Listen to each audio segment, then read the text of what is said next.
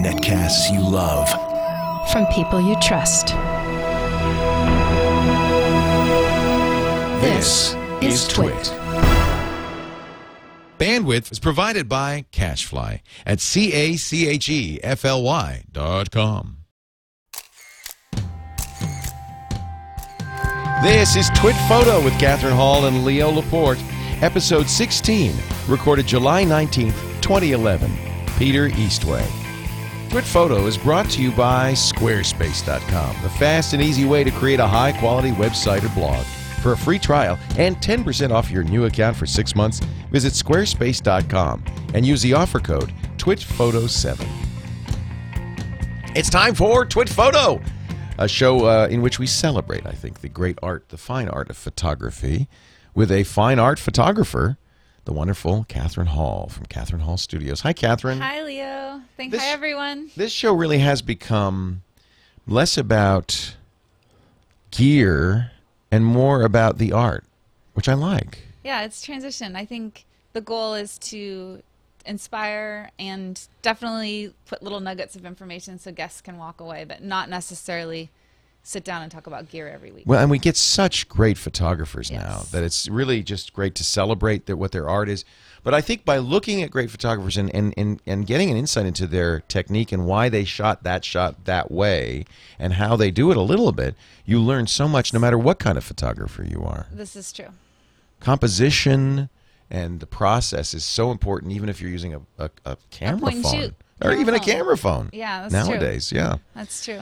So, Catherine, introduce us to our guest today, Peter Eastway. All right, today we have Peter Eastway, and I think one of the things that sets Peter apart from many of the other illustrious photographers we've had on thus far is his extreme passion not only for the art of photography, but also for education. And you see that through all the work he does and his outreach to the community.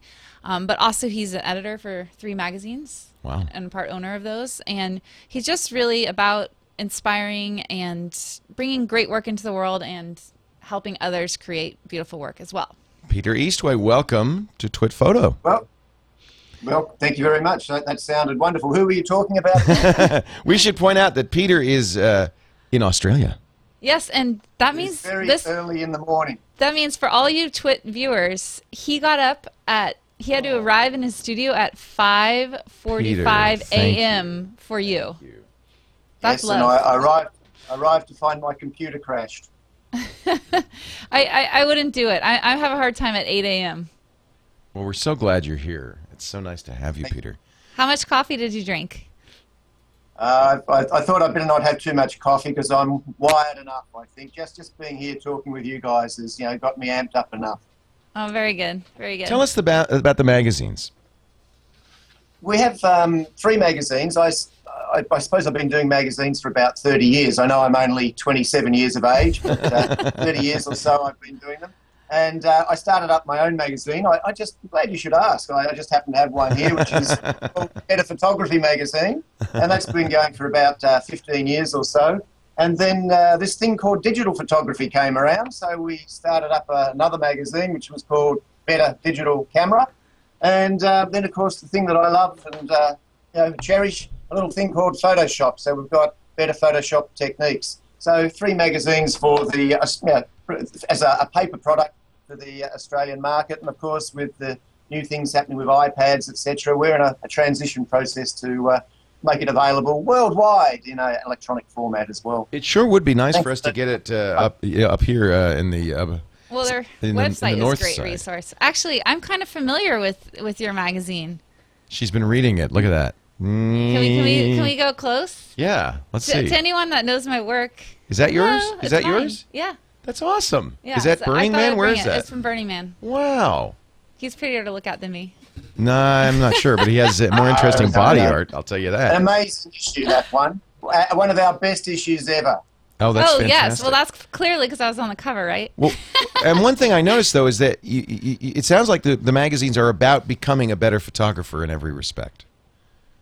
Indeed. That's, I guess, a lot of education out there. There's a lot of fantastic education. I guess what we try to do is break it down into a step-by-step approach. But there's two sides, and you sort of alluded to that too. I think it might have been before we started or your introduction, but it's more than just the technique of picking up a camera and pressing a button. It's also what's in here, what's in your brain that really makes a difference to being a good photographer. So how do you feel people's backgrounds and what process in the brain creates a great photograph? Oh, geez, I'm putting that's you on the for spot. next week's episode, isn't it? You have 30 seconds to answer that question. There are three things that sort of go to the process, though, I think. You need to have a bit of an understanding of art history or what you like. You don't have to go and read history, but you've got to have a bit of an understanding about painting and photography and what's gone before. Then you've got to have a passion for something. I got into photography because I loved surfing. Couldn't understand why people would photograph anything other than surfing. And, so that was my passion. That's where it started.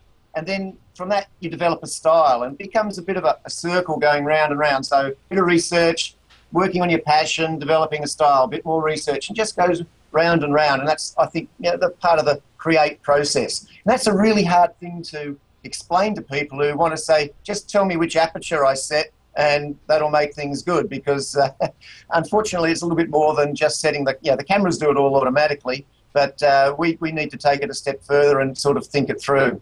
Surfing is an interesting photographic form because there is a form to it. I mean, there's a certain kind of picture, and yet timing, positioning, technique, composition all become very important in a very constrained way. I mean, you've got a surfer, you've got the ocean. So it's probably a very good discipline for a beginning photographer, actually. Yeah, I would say. Look at this, incredible stuff. So, Peter, going on that, if you have photographers that say aren't necessarily, like, I'm not a huge history buff, what other modes can people reach out to? Would you say movies, or what other ways can they be inspired besides necessarily art history? Yeah, history is probably a scary sort of a term. Let me phrase that. It's just having an interest in other types of art, and that might be watching television, watching movies, reading books, into music. It can be going to the art galleries, or it can be going to local galleries. It can be seeing painting, it can be seeing photography. I guess we already have a great influence of imagery in our lives just because, you turn on the computer, you pick up a magazine, you drive down the street. There are photographs absolutely everywhere. And to a certain extent, we just take those for granted. But if you want to become a good photographer, I think you've got to step back a little bit and start to look at those photographs and say, why do I like that photograph so much? And just in asking yourself that question, you'll come up with some great answers that say, oh, I like the way that photograph has got the elements in it balanced nicely. I like the light, or I like the colour. And as you become aware of what you like, that in turn helps you create photographs that speak your style and that hopefully other people are going to like as well. This is a good example, this shot right here, because it jumps out at you. What is it that makes this such a great shot? I mean, I would say... He's smiling. Yeah. He's looking right at you and smiling. It's kind of not the rule of, traditional rule of thirds or golden mean. This is professional surfer Dean Morrison, and he's actually smiling at another photographer who's Hilton Dawes, who's actually in the water.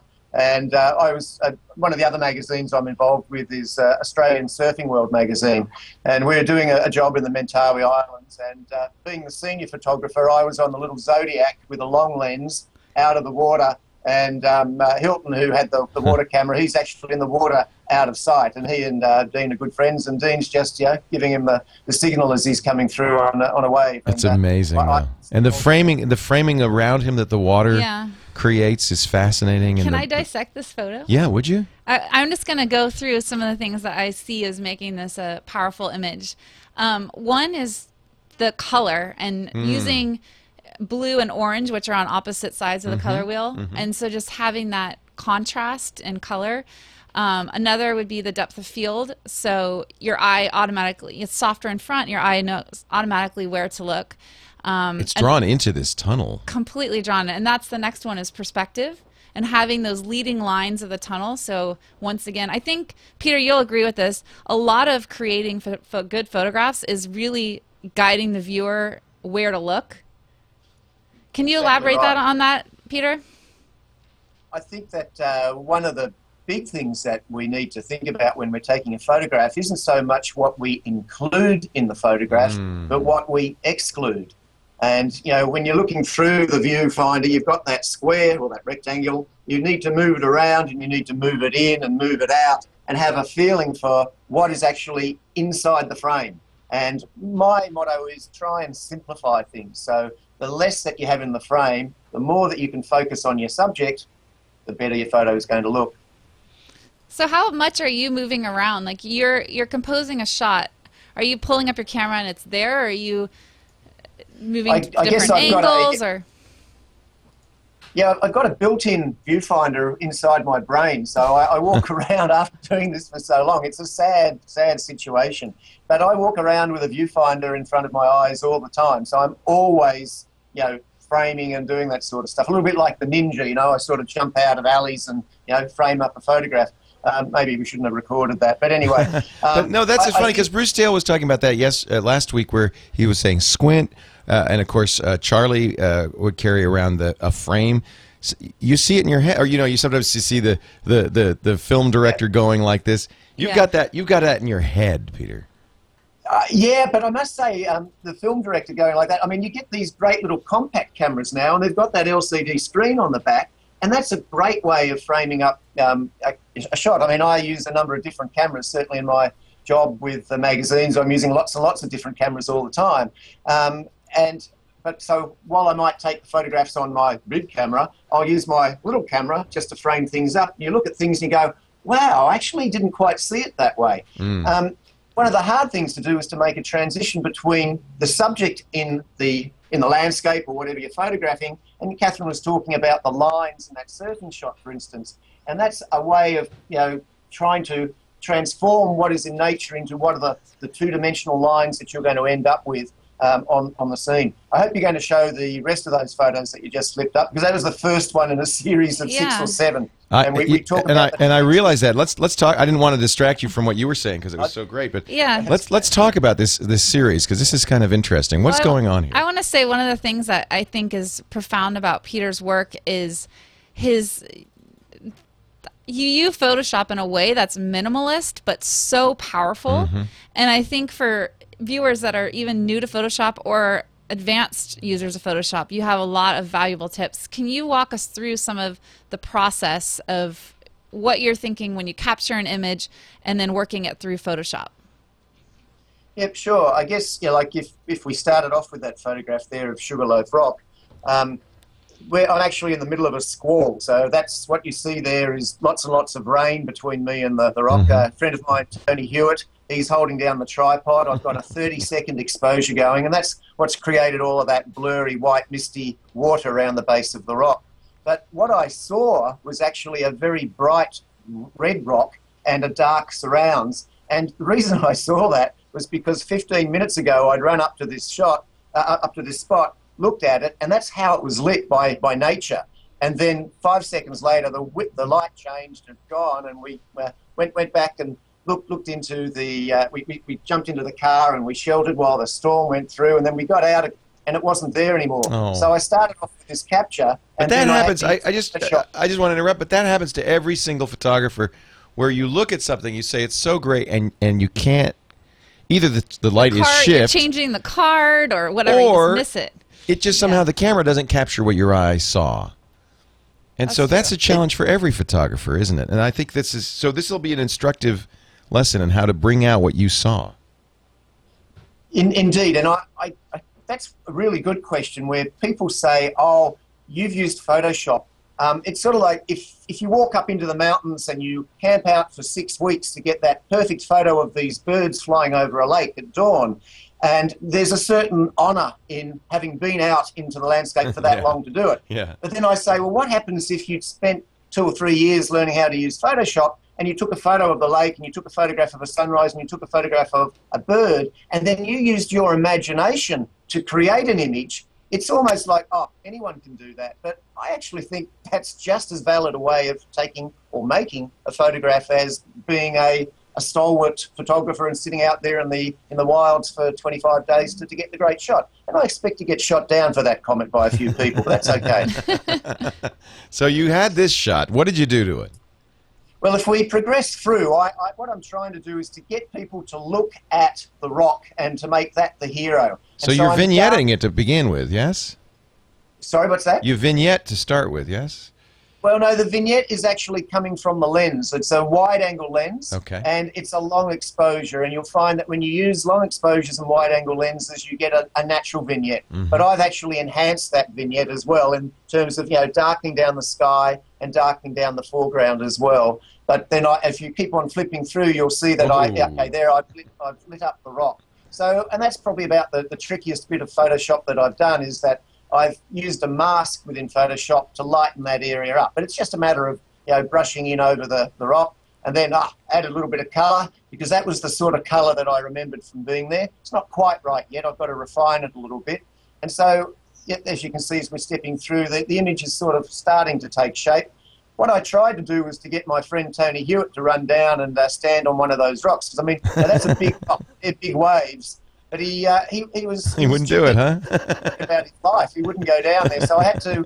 If you flip onto one more shot, you put him there. So I had to photograph Tony on another occasion and to drop him into position there, and that sort of gives you a feeling for the scale and what it's all about. There are going to be people who say, but that's completely fake. You totally faked that. Fake. Thank you very much. Yeah, I guess Starry Night is also fake, right? Yeah, there you go. Well, can I use another term apart from fake? Yeah. And I might be, putting tickets on myself and taking all the tickets, but maybe it's got a little bit of imagination to it. Okay. There you Is go. that so bad? Not at all. Peter and No. I had this discussion actually in Australia, Yeah. and it's what an artist does. Well, yeah, and that's actually interesting. One of the things that I get a remark from my clients is sometimes I shoot the wedding, it may be overcast a little bit, or it may not be optimum per se. Mm-hmm. And afterwards, they'll say the photographs are actually better than what they remembered. Yeah. But at the same But you're time, capturing the feeling. well, there's so much. But if I think a wedding day, they want blue skies, so Right. I'm going to bring the skies blue, even if it was Right. overcast. It's okay to do that, So I think it is. We're not Peter- talking photojournalism here. No. And That it would is- be different. It would be different. But I think what Peter's saying is Photoshop gives us these tools, and whether it's representing something that how you remembered it, or the fantasy of what you wanted it to be as, So I don't know. I use it. I do it. So. But I mean, Catherine, what about, a lot of people hold up Ansel Adams as being a great photographer who just captured what was really there. But for those who've actually read a little bit about Ansel Adams and how he worked, he started off with something which was quite different to what he ended up with. And it was very much an imaginative process that he went. He pre-visualised not just in a technical point of view in terms of his darkroom technique, and he's brilliant as a teacher in that area, but he actually had ideas of where he wanted to take that image. And it's no different today. It's just that all of a sudden the genie's out of the bottle and everybody knows that you can do it. Right. And I think a few people are feeling a little bit unhappy that they've been fooled all these years into thinking that, Moonrise and Anders would really look like that when Ansel was there. Let's take another one. This is, where is this castle? This is Belmonte in the middle of Spain. And there's some very, very happy old people, because just behind me there was a retirement village being put up. So they're going to have this wonderful view for the rest of their lives. So it's funny because you really are out in the middle of nowhere, and so is the retirement village. So there we go. And what was the issue here? Did you see this differently? What did you want to do with this picture? Well, I guess I really wanted to, Europe is an amazing part of the world. I really feel I've got an affinity with there. Maybe it was a past life or something, but I get over there and I love the age. I mean, coming from Australia, we're only 200 and a bit years old, so we're a young nation. And in terms of buildings and stuff, we don't have stuff that's that old. Whereas we get over to Europe and, it's 1,000, 2,000 years old. And this old castle is in a beautiful state of disrepair. In Spain, I mean, if this were in Australia or America or in England, you'd have to line up to get in there and you wouldn't be able to touch anything. Whereas in Spain, we could walk around. It was all decrepit and ruined inside. I just had this wonderful medieval feeling about it. And so I go back a little bit to my black and white photography days, and I changed it from colour into black and white, and then I added a little bit of tone. And I wanted people to be very sure that I wanted the eye to be led up that road and put in, straight into the castle. And so I'm using colour and tone. And see now, as you can see, I'm lighting up the castle, and that's very clearly making a statement. We talk about what do you want your viewer to look at. Well, when you come through a next couple, I think you'll agree it's a little bit hard not to look at that castle the way that I have adjusted the colours and the tones within the image. That's beautiful now. And how much are you playing with this before you come up with your final rendition? That's a good question. Do you know where you're going? Not always. People ask us the question a lot. I mean, sometimes I'll stand in front of a scene and I say, yes, that's what I want to do, and I'll go there from A to Z very, very quickly. On other occasions, I have an idea, I get into Photoshop later on, or my camera technique's not right, and I think, geez, Pete, you messed that right up, and I might end up somewhere else. And then there's a third situation where I can just be looking at some of my outtakes and I think, wow, that looks like a good photo, and I'll have a little bit of a fiddle, and as serendipity works, and I end up with something looking pretty cool. Here's one that's going to make some people angry, because you really process this one. And yet, what you're doing is you're bringing out what's in this picture. So, Leo, where is this? Leo, I'd like to make an official complaint to the world. This is a little place called Mount Nemrut in the middle of Turkey. It's amazing. And every photograph I've seen of Mount Nemrut is on a beautiful bluebird sunrise day. There's just not a cloud not a cloud in the sky, the light streaking through. And so I went to this place with full expectations of that beautiful morning. And look what I got. I mean, I ask you, it's just, the light was completely flat. There was no direction in the light. And yet, you can hardly even see the stone heads floating around there. There's a mad king, and he built the mound in the background there. It's called a tumulus, and it's lots and lots of little rocks. And so if you dig down into it, the other rocks fall in, and so it's sort of like an inverted ant's nest. And so we think that he's buried under there, but we're not too sure. But he had a number of statues made up, which over the years, this is a couple of thousand years old, they'd been knocked over. And so my challenge was to change the image in a way so that, one, you could see all of the statues, and two, you had a bit of a feeling for what it was all about. And this was a classic example of knowing that I had something, but it probably took me 3 months to work it out. Now, I'm not so bad that I'm sitting down in front of my computer for 3 months solid, but over a period of 3 months, I'll put the photo away and I'll come back and I figured that I had something there. It just took a little bit of time to work out exactly how I was going to present it so that people could, get the feeling of what it was like to be I mean, it was an amazingly mystical sort of place. I mean, we got up at 2 o'clock in the morning. That was even earlier than I got up this morning to come along and talk to you guys. And we drove for 2 hours, and then we have a bit of breakfast, and then we walk up to the top in the dark, and then you just wait for the sun to rise. And, of course, the sun didn't really rise on this particular morning. It was an interesting insight, because at first when you're working with this, you're working in color. And at some point you obviously had the insight, let's monochrome it, and then you cross-processed it, which really brought it alive. Are you playing a lot in Photoshop? Well, I mean, it's a lot of people, am I playing a lot in Photoshop? Yes, I try to do things in Photoshop these days as quickly and as expediently as I can, because I don't want to spend all of my time in Photoshop. A lot of people say, oh, great, Photoshop, what tools do I use? And the first question really is, what do you want to do? So if you've got a colour photograph and you want to make it into a black and white, well, then there are a number of tools that you can use to turn it into a black and white. And depending on which tool you use might change how that black and white looks at the end. Leo asked a question. I started off in colour. Why did I go to black and white?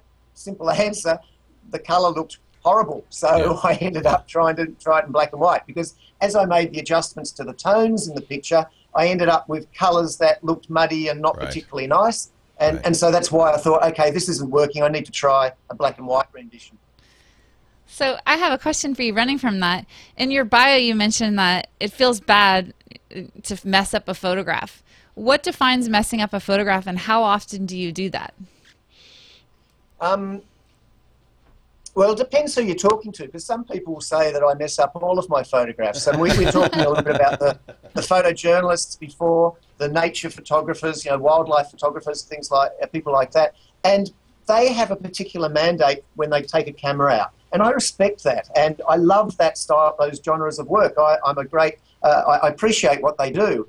But then I come over to what I'm doing, and to me, it's a matter of creating an image that's got impact, and I think it's got to be a little bit different to what we would see with our eyes. I mean, we see in colour all the time. We see photographs all the time. I mean, the iPhone and the computer have made the photograph ubiquitous. Everybody takes photographs. Everybody is a photographer. So now it's a matter of using my vision, I guess, and Photoshop. It used to be the darkroom, now it's Photoshop, just to enhance what I want to say about a particular photograph. And so that's what I call messing it up. And I use messing it up because I suppose it's a little bit in deference to the people who like the pure photograph, but I just would like a few of the pure photographers perhaps from time to time to acknowledge that, the people who mess up photos have got just as much validity as anybody else.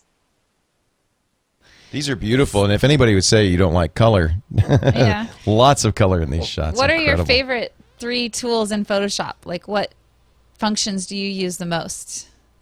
Well, that was one of the tips that I've provided. There's a little button in Photoshop. Now, can we just sort of, cut this down? I don't want everybody to know this secret. But So just us kids. No one, Just stop between listening. us. Oh, this just is a between secret. us, okay? Okay. Now, when you have your photograph, and you might have done a number of layers in Photoshop, or you might not have, we add in a curves adjustment layer, or you can just open up the curves, and there's a little button up there that says AUTO. I think it's got something to do with cars. I'm not quite too sure, but it says auto, and I press that, and it's amazing what Photoshop will do to your file and to improve it. And that is one of the little tricks that I do is, if you go back to the series of photos that you've just seen where I've gone step by step, they're layers in Photoshop where I'm adding up adjustments to images. So I'm making one change and then another change step by step by step. And then right at the end, I'll add in a curves adjustment layer for the technical sort, and I press auto, and it just cleans up all of the values within the image, and it just gives me a nice, clean, natural-looking result. It's interesting You because trust I'm it. glad. Well, no, because I have I love hearing that from you, because personally, I felt like I shouldn't, as a professional, I shouldn't use the auto button. Never use auto. And I think it looks really good. And I'm always thinking, like, is this okay? So to know that you use it makes me, that's a nice confirmation. So yeah, I appreciate that. So basically you asked for tools. So what I'm doing really is I use the exposure. So I'm lightening and darkening the picture. I'm using contrast. I'm either increasing or decreasing the contrast. And I'm using color saturation. I'm either increasing or decreasing the color. That's it. And once you know they're the 3 things that you want to do, there's only 3 or 4 tools in Photoshop that you use. Curves, levels, hue saturation, color balance. That's basically it. Easy, isn't it? Yeah, sure. Anybody could do that. How hard could that be? Well, and again, if you come back to what I was saying right at the beginning, you do a little bit of research about what you like in photography. You then work out what you're passionate about. So maybe it's landscapes or people or surfing. Go out and photograph what you're passionate about, and then develop a style. All of a sudden, you know what you want to do with your photographs. You walk over to Photoshop, you've got a purpose, and it becomes very, very easy. It really does. We're gonna take a break. Peter Eastway is our guest. PeterEastway.com is the place to go to find out more about his work. And he also and the has magazines. those walkthroughs he did. He has tutorials on all on the website. Yeah, master courses that you can sign up for. That's fantastic. That's on the Better Photography website. Yeah. On Better Photography. Yeah, because this is the personal. So this is the personal one. Stuff. Yeah. Yep. And there's betterphotography.com, which is my website there. The Peter Eastway one is where I have my portfolio, and then there's the betterphotography.com is one of the magazines where we've got a lot of those how-to movies and things like that. That's it. You've got it. Yeah, his master classes are great. This is really cool. Yeah, it's great. Yeah. We're going to talk more with Peter Eastway. In fact, we have 2 more of his photo tips in just a second. Before we do that, though, can I mention our sponsor, Squarespace.com? It's very clear when we talk about websites. Every time we talk to photographers, it's clear that the website is kind of one of the most important tools in your arsenal. It's how you show the world what you do. Maybe you've been thinking, I need a portfolio site, or I'd like to create a website to show off what I do. Can I tell you, Squarespace is it. Not only is it great hosting, the best hosting you can get, it just never goes down. It's 100% fast and reliable, but it's also the best software running on top of that. So it's hosting plus software. And let me tell you, just the design templates that are available to you, make sure that every Squarespace site is totally unique. You take total control, but you don't have to be a web designer to do it. It's all with drag and drop, point and click. Yeah, and one of the great things, too, I think for any level of photographer, whether you're just an amateur and you're just playing and having fun and want to have a place to show your work, to a pro, anyone can use it. You bet. They've got great gallery software. And you look, see this big green button at the squarespace.com site? Go to squarespace.com, click the big green button. Literally, 10 seconds later, you'll be creating your first site for free for 2 weeks. You don't need a credit card. You just need the name of the site, a password, and an email address, and you're going. You're there. You can use all of their great features, too, like their social integration, which means you could take your Flickr account, for instance, and just port it right into your Squarespace account using a very simple widget. But you can also use Twitter, any RSS feed. I mean, it's total control. If you've got an existing site and you want to try Squarespace, simple enough. They've got importers from all the major blog APIs, Movable Type, WordPress, TypePad, and Blogger. And these import the images, the links, everything works. All the SEO continues, and export too, so you're never trapped in a Squarespace site. Galleries too. Let me tell you, the photo galleries are very, very nice. Just take a look at the photographers who are using Squarespace for their portfolios. Now, here's the deal. Try it free, as I said, for 2 weeks. Just go to squarespace.com, click that big green button. Once you've created a site you love, check out the pricing. Pick the plan that meets your needs from monthly to yearly to 2 years. Of course, you'll save the most when you go for the longest term. And then use the offer code TWiTPhoto7. TWiTPhoto and the number 7. And you'll save 10% off the first 6 months. 10% off for 6 months, so it's even a better deal. I think Squarespace is fantastic. I know it's the site. I just set up my site for my new ham radio login. You know, my call sign. I can't wait. It's going to be so much fun. Would you give it a try? Squarespace.com, and if you decide to sign up, TWiTPhoto7. It's the secret behind exceptional websites like perhaps yours. Peter Eastway is our guest, a very well-known photographer from Down Under. He is a publisher of 3 very popular photography magazines, including Better Photography Magazine, Better Digital Magazine, and what's the third one? Better Photo. Photoshop Techniques. Photoshop. Better Photoshop Techniques. Yeah. So it's all there at betterphotographymagazine.com. Betterphotography.com is the place to go. So more tips from Mr. Greenway here, I think. Yes? So, Mr. Greenway. Mr. Greenway, sir. so Yeah, he wrote out this really nice, eloquent. I was thinking of the director, Mr. Eastway. Yeah, it's cool. Peter Greenway is a director, isn't he? Am I wrong? He is, and wonderful stuff too. I take it as a compliment, Leo. That's Thank you. that's go. where my mind was going with that one.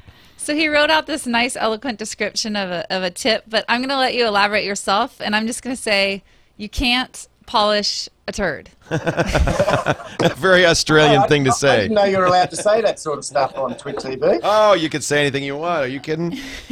This is Leo's network. There's no FCC here. So you're saying if it's a bad photo, just give up? No. No? No, I'm not saying it's a bad photograph. Give up. I'm saying make the most of your opportunity when you're out there in the field taking the photos. So, like that photograph. Well, all of the photographs that you've seen so far of mine.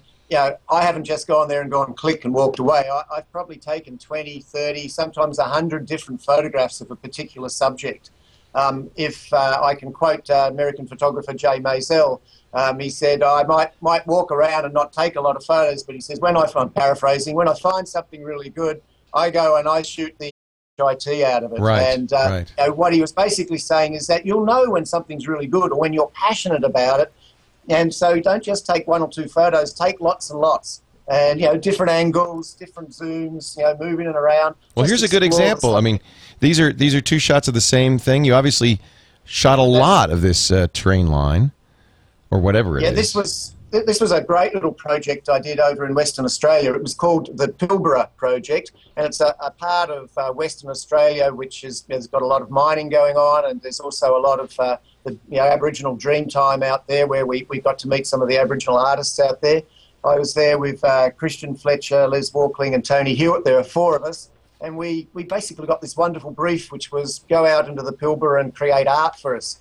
And we had a great exhibition opening in Perth and up in Port Hedland in February this year. And it's been a great great experience just working with the other photographers and seeing how they see. I mean, we've all been to the same locations, and yet the photographs that we've all produced are completely different, and just an amazing part of the world. And I guess that Catherine and I were talking yesterday about comparing things. It's great to show the photos of the Pilbara and how that is so different to the photos that you'll see next down in Antarctica. And they're both deserts in many ways. Well, they are both deserts, but they're just so totally different. And yet, so when you're there, out there in the middle of nowhere, the sense of isolation, desolation, of loneliness, even though the car's only behind you, but you've got to ignore that. It's very similar, and what wonderful experience is just to be out in those places. You just got back from Antarctica, did you? These are recent. No? Yeah, no, that was nearly 2 years ago now. November. I'm so 2009. jealous. I was going to be in Antarctica in February, and the weather didn't cooperate. Oh no! And it just seems like an amazing place to shoot. Yeah. Of course, you live there practically. You're right next to it, Peter. No. We're a long, long way away. In fact, it's quicker to get to Antarctica from the bottom of South America than it is from Australia. Oh, wow. Well, that's where I was. I was in South America, yeah, and just the weather didn't quite. So these are shots you took. Where in Antarctica did you take them? Well, these are various places. This is Deception Island, which is just off Antarctica. This is such a dramatic and there are a number of old water boats just sitting down there, which is part of the whaling industry. This is actually an active volcano, and if you dig down about 10, 20 centimetres, the earth below gets very, very warm. So you don't want to stick around too long, Wow. The next 100 years it could erupt again, who knows. Just amazing. So this is South Georgia Island, Jagalski Fjord. And this is a stitched photograph. That's a panorama, you mean? So a panoramic. So when we're on the back of the ship, and to get this view, I've actually got to look to the left and then look to the right. So it's a quite So I've just sort of brought everything in together. I love the blue of the glaciers is so gorgeous, and people might think, oh, he painted that blue, you might have emphasized it, but it is blue. It is dramatically blue.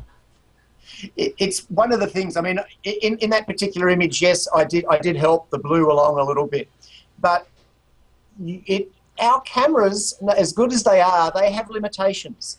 And I think that one of the things that I failed to do when I came back from Antarctica was to really show people how blue the glaciers and the icebergs really are. Yeah. And our cameras are great, the papers we print on, the screens that we look on. I mean, technology is wonderful, but it does not match the reality of what is down there, and you can only get that sense by being there.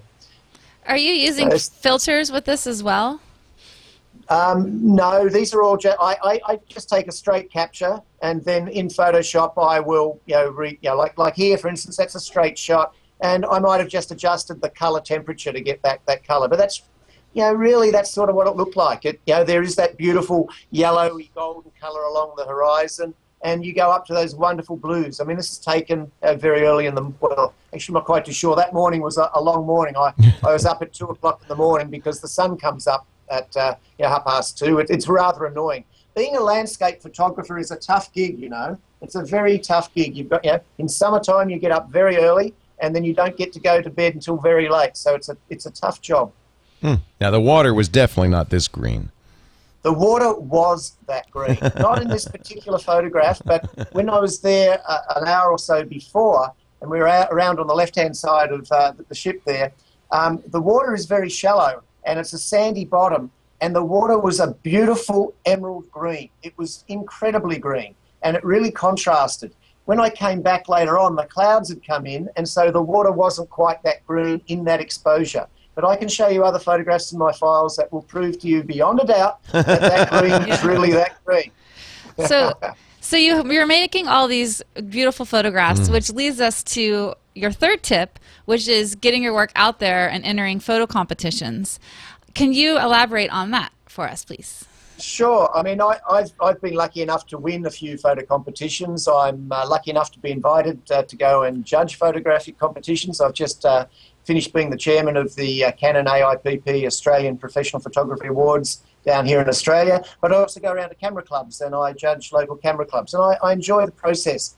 But I'm always very careful when I'm talking to people who have entered their photographs, because I know what it's like. Whenever I entered the awards one year, I remember telling Catherine this story, and I had 4 gold awards, the best 4 photographs I'd ever taken, and I put them in. And 2 of them bombed out completely. I had people coming up and saying, "Peter, what were you thinking? They were the worst shots I've ever seen of yours." And yet in my mind, they're absolutely wonderful. So it's a challenge when you put your heart on your sleeve and you put your work into the judges, but it is just their opinion. So if the judges don't like your work, there's a simple answer. They are Philistines and they just don't understand. Who couldn't like this? Or, Come of on. course, there might be that you can take something away from what the judges have said. I had another experience years ago where I went to Easter Island, way out in the middle of nowhere. I took a 4x5 view camera and I took this beautiful photograph of an old tree taken in the gloaming, and I was enamoured with this photo. It was the best thing I'd ever done. And I put it into the competition, and it got a score of 72 or 74, which was underneath 80, which is the magic score you have to get in the awards, and it was a failure. And the judge said, "Oh yeah, it's just a rather average travel snap." And I thought, gosh, how could he say that? Doesn't he see the brilliance in that photography? Anyway, flash forward 5 years, and I'm cleaning out the studio. And I'm just putting out these old prints that I've entered. I'm just throwing them over into the rubbish. And I threw that one over. I grabbed it back and I pulled it up. And there was my brilliant tree on Easter Island. And I thought back to the words of the judge. And he was actually very polite. It was a crap photograph. It was terrible. And so as time goes by, you enter in the photo competitions. And if you take on results that you get, I actually find it's a really good way to improve your photography. See, whether you're a professional or whether you're an enthusiast, photography is a sort of a solitary thing that you do. It's a solitary pastime. Is what we're doing good or not? How do you find out? I mean, when you take a photograph of little Johnny, and little Johnny is smiling, it could be the worst photograph, but little Johnny's mum will love it because little Johnny is smiling, and it's a different thing for that person. When you're entering as a photographic competition, is it good from a photographic point of view? Well, that's another matter. And so getting the feedback, getting some knockbacks is actually good because it allows you to say, all right, the judges didn't like this. Let's look at it in a different way. Why didn't they like it? And maybe you can learn from that experience. Yeah, I have to say too, like I'm definitely a huge advocate for entering into competitions. And one of the things that initially when I was entering, I thought I put so much weight on each entry, and it was like I was waiting for the response and I was all excited, and I found that 1 out of 10 would turn out okay. And you just have to plant a lot of seeds for the plant to grow. And I think that basically going on what you're saying, it's really important to get your work out there and not get discouraged when you may not have received the scores that you thought you should have, and to keep trying and to keep getting your work out there. And I think too, Peter, if you could maybe elaborate more on, I can understand for a professional why entering contests is really important because it's prestigious and we put it on our resumes, but perhaps you could elaborate more on why an amateur or an enthusiast or what can they really get out of it other than what you've mentioned so far as an objective opinion? Well, whether you're an amateur or whether you're a professional, the fact that you're working towards entering a competition puts you in a different mindset. You basically think, all right, I know judges are going to be looking at this photograph critically. Maybe I should look at the photograph myself first before I put it in and just see what they might pick up. And so the process, and if you actually sat down and listened to some judges critiquing work, you quickly understand how particular they can be about photographs. And so you might look at it and say, well, a few dust spots there, I need to darken that. or that area in the background is a little bit too light. If I darken that down, then I'll look at the subject. So it's really this self-analysis process that you go through. It's the experience of doing it. And whether you win or lose really doesn't matter. The process of just creating a competition entry and entering it and then assessing the feedback and taking out of it what you can is just really, it just builds yourself as a photographer. And that's whether you're an amateur or a professional. Can I do a little bit of a plug? I've got on the Better Photography website at the moment, we've got a Photo of the Year competition. And yes, we're going to ask you for some money if you want to enter. But one of the things that I like about what we do is that when you enter the competition, the photo gets uploaded and then we send you an email back with your score. And so, we set the standards, up to 70 is, it's good, but not quite there. 70 to 80 is professional, 80 to 90 is a silver, and 90 and above is a gold. And it just gives you this immediate feedback as to where you sit in the scheme of things. And there are a number of competitions around the world that give you that sort of feedback. And I think they're the ones to be encouraged because you do get a score. You get a mark at the end of it rather than, these 3 people won and the others didn't. I mean, that's good, and there's an argument for that as well. No, but if it's you're not wanting to learn, Yeah. I think the feedback is really useful. Is this open to everybody worldwide? This is open worldwide as long as you're not a professional. This particular competition is great. only open for amateurs. And you might want to buy the enthusiasts. ebook at betterphotography.com, How to Win Photo Competitions, before you enter the photo Can you give us a little bit of hints? like 1 or 2 Hints. tips from your ebook? Yes, certainly. I think the best tip that I have is nobody ever died because they didn't win a photo competition. So, enter it and have fun because that's what it's all about. Don't take it too seriously. And then if you win, it's great. As I said, you can always call judges Philistines. In terms of tips, I think one of the best things you can do is to go to a place that is a little bit unusual or photograph a subject that is unusual because people are looking for things that are different. So it might be your subject matter that's different, or it could even be your treatment of ordinary subject matter that is different. But you need to, you think about it. The judges are there and they might be judging 1,000 photographs in a day. How are you going to stand out? And so you need to, subject matter is really useful. And then the way that you treat it. And I go through a number of techniques in the book. I mean, in some ways, the book is really just about how to take good photographs. But I've called it How to Win Photo Competitions. And obviously, I look at it from the point of view of winning and entering. But it's really about setting yourself goals and going step by step with the image. Okay, so what's my lighting like? What's my focus like? How can I bring my subject out? What's my composition like? And so I go through step by step. 30 or 40 different aspects of an image with examples before and afters as to how you can actually improve your photographs. So I've got good response from people so far, so it's going well. Thank you. I like the categories: emotive portraits, classic landscapes, creative flair, exotic travel, incredible sport, and revealing nature. Those are good. Those are, even the categories kind of are great because they stimulate your creative juices. Yeah, they do. That's a great way to do it. Well, another thing too that Thanks, I Leah. think Thanks. Yeah. Another thing too I think that's great that photo contests can do is they also can help build in the photo community. So, for example, I just did a self-portrait contest that we talked about on a previous show. That If must you have been fun. Yeah, if you go to my Let me blog, go there. Yeah. there's a list of a lot of the winning. The honor. I did an honor. There were so many great entries. I couldn't just have a winner. I had to show the honorable mentions. And if you just scroll down to the second post, anyway. Ooh, look at this! Wow. And it was really great because That's great. everyone that entered the contest, it was a really sharing, in their pictures of themselves. Yeah. It's a self-portrait contest, and so we were learning about each other, and Wow. we got to know each other through the contest. And What a good idea for a contest. I like that. I tried to enter, Catherine. oh, you did? I think that's you, isn't it, tried Peter, to make right the there? lens No. Say again?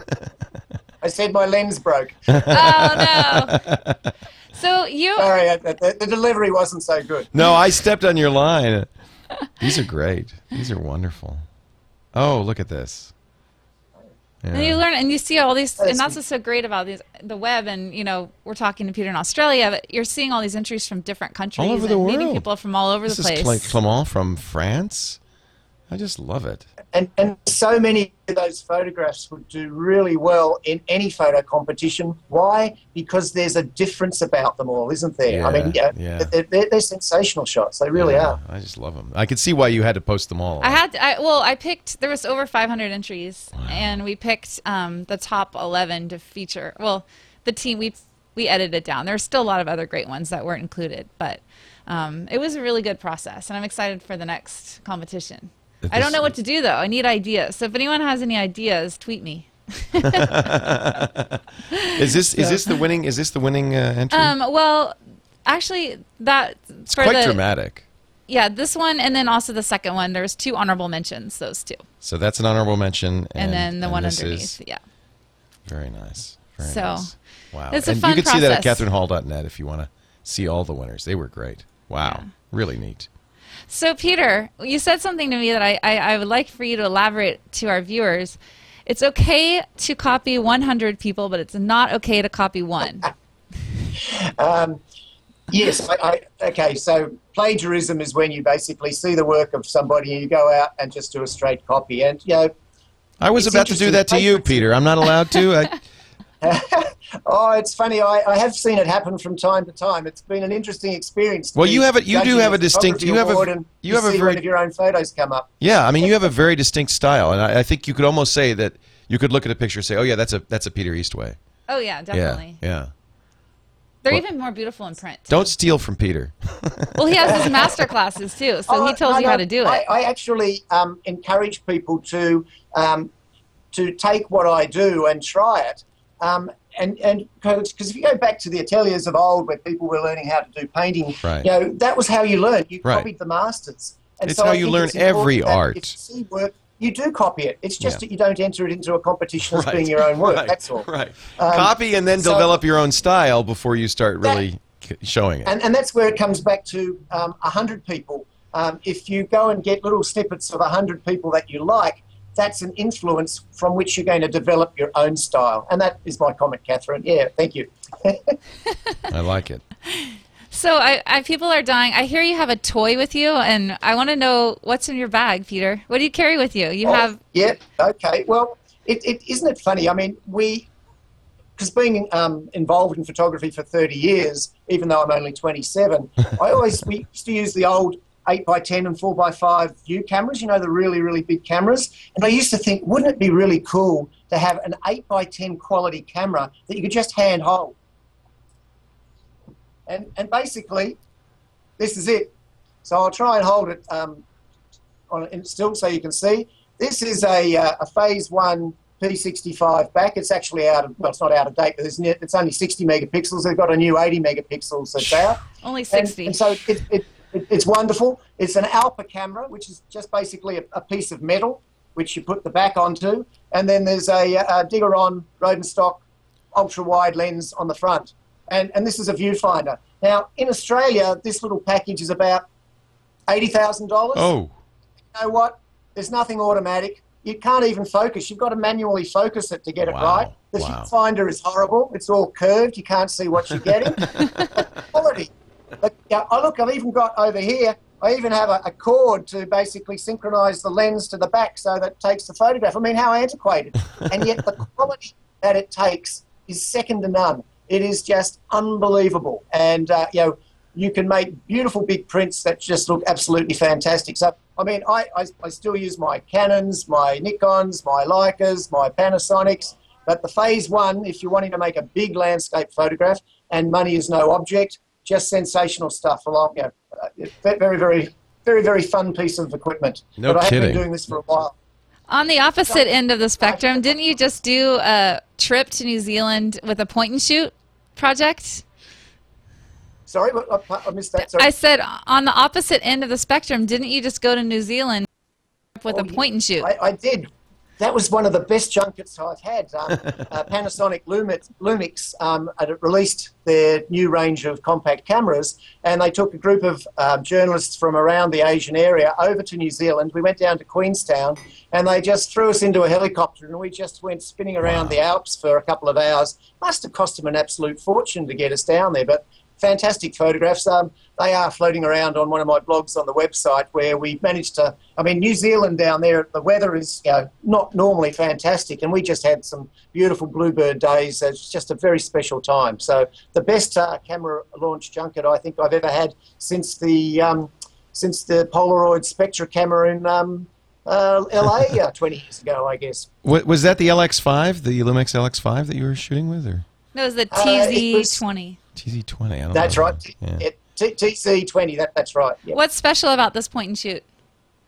I guess Well, look at the pictures, for crying out loud. There we go. Yep. Holy cow. That's I've cheated a little bit there too. That's a stitched photograph as well, so I've gone click, click, click around. But you look at the weather that we had. What's great about them is that it's a little camera, it's small, it's got a good zoom range, it's got a fantastic quality, it's got a little GPS sensor, so it will actually stamp your, it'll stamp where you are when you're taking the photographs. And it just fits in a pocket. The quality that we're getting out of these cameras these days is just sensational. No kidding. And it's just wonderful toys to play with. Wow. Now I want one. So now you're showing me up. It was worth their money. It was worth that all that money. They're good. All of the guys these days are. We even look at the other camera that we all use, the iPhone there's the Nokia NX and N8. I think I have, which has got a 12 megapixel sensor. Mm-hmm. It is interesting where the compact camera is going to go, and I wonder whether the compact camera, unless it does something special, it's really got a lot of competition there with the iPhones. But a couple of friends of mine have been doing a lot of great stuff with the iPhone. Sally Sargood did a trip on from China over to the Trans-Siberia Railway, and she's got a whole lot of shots she took with her iPhone, and geez, they came up beautifully. That was in the issue before last of Better Photography. Oh wow! So you can get your pictures published by an iPhone in a magazine. Yeah, indeed. Yep. That's kind of amazing. That goes back to it's not the tool, it's the photographer, right? Yeah, no kidding. Yeah. Well, we want to thank Peter for joining us. PeterEastway.com is his website. BetterPhotography.com is his magazine site. And his blog is there as well. And that's where you'll see some of these newer images that are just dramatic. I love this very cinematic feeling. Yeah. I love this lightbox thing you've got on your website. I know, that's really too. cool. It's really cool. Yeah. You could zoom in on all these pictures. Yeah. Well, Leo, it's been great to see you again since Tasmania. So, what was it, 2 or 3 years ago? 2 or 3 years ago. But we had, and it's great because we had such great conversations about this thing that we were talking about at the beginning of is it art? Can you do anything you want with your pictures? And I think you really inspired me. That yes, this is your art. You can do whatever you want to make it sing. Thank you, and Catherine. It's thank you very much for thinking of me. And it's a bit intimidating to have someone of your stature interviewing me, but you've done it very nicely. You've made me look good too. Thank you very much. Thank you, Peter, and thanks for getting up so early. You get extra, I'm going extra back brownie to bed, points. No kidding. The sun's just come out. I think it's just up. Okay. PeterEastway.com. Thank you for joining us, Peter. It's really great to see you again. Thanks very much. Take Cheers, care. Guys. Bye, Peter. Wow, Thank you. That's so cool. Oh, I love his stuff. I know, it's gorgeous. Yeah, and he was doing some really interesting Photoshop things in Tasmania too. They were really almost paintings. Well, yeah, and the thing that's great about his work is he's minimalist. He's not throwing on a bunch of filters. He's not doing HDR. He's not doing any of major tricks. He's literally using the curves and the color saturation. It's amazing. So. We want to thank all the people who are submitting photos to our new TWiT photo pool on Flickr. Look at all these great images. We created a new photo pool for the show, so it's flickr.com/groups/TWiTphoto, all one word. And I guess we're still looking for photographs in 2 different categories, right? Flags. Flags, because it was Flag Day. And then the soft light. And soft light. So we've got some really interesting stuff. And I'm really excited. I'm new as a host, obviously, you guys know. And I'm really looking forward to getting to know all of you guys and your work through this new site. So definitely, please put your work up. It's new, and there's only 367 members, only 1,000 items. But already I am blown away by some of the photos in the group pool. They're just spectacular. So you're doing a great job, everybody. Thank you for your contribution, and we look forward to seeing more of your images. Nothing to do except to post your pictures. Look at that. That's like incredible. If you want to enter them for the two little competitions, not competitions, assignments, use the tag flags if it's for flags, and use the tag soft light if it's for soft light. And do we have a prize? Do we have something to do? No? No, but next week I think we should. Next week we'll just announce. We'll just honor some of you. Yes. Look at we'll all feature of this. some of your work so that other people can see all the beautiful you can stuff you're doing. You can get publicized for what Yeah. you're doing, because we want to honor all the photographers in our family here at TWiT Photo. Thank you, Catherine Hall. Catherine is at Thanks you guys so much. CatherineHall.net. And next week, I'm very, very, very excited for our guest. Who's that? We have Pray Zach tell. Arias. For those of you who don't know him, He's like a superstar. He's a superstar. Yeah. Does editorial music photography is kind of the main thing he does, but he is a huge educator.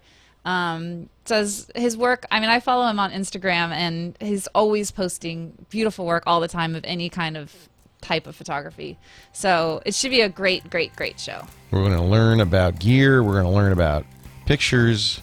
We haven't had a music photographer on We're going yet, to learn so about. it should be That's fun. a challenge. Take pictures. And Zach's an interesting character. Yeah. I mean, Look forward for to it. him, and it's the character in itself is worth tuning in. And I should say that'll be our first show In the brand new studio. So we don't know how that's going to work out. You can watch us as we. Tony's going to nail it. Yeah, well, it should be very interesting. We're not going to be in this kind of awkward situation that we've been, where we're kind of sitting in this big room with our I have guests a bar behind going us and a between us. bar and all that. We're going to actually have a much nicer living room set. We'll be very comfortable. I might fall asleep. I'm not sure if I'll be engaged. It's pretty I'll comfy. be chilling in the chair. It's pretty comfy. So I'll this leave is it to the it. chat room to keep me up. Thank you, Catherine, for being here. Thank you all for joining us, and do tune in for our grand opening. Yeah, tell all your friends. Yeah, well, that will be next Tuesday at 1 p.m. Pacific, 4 p.m. Eastern, live.twit.tv, 2000 UTC, in the new studio. We move into that studio on Sunday, the 24th. Our first show will be TWiT from 3 p.m. Pacific, 6 p.m. Eastern, if you want to watch on that Sunday. It's exciting. Awesome. Thanks, Catherine. Yay, Thanks, you. everybody. Bye, everyone. See you next time on TWiT Photo.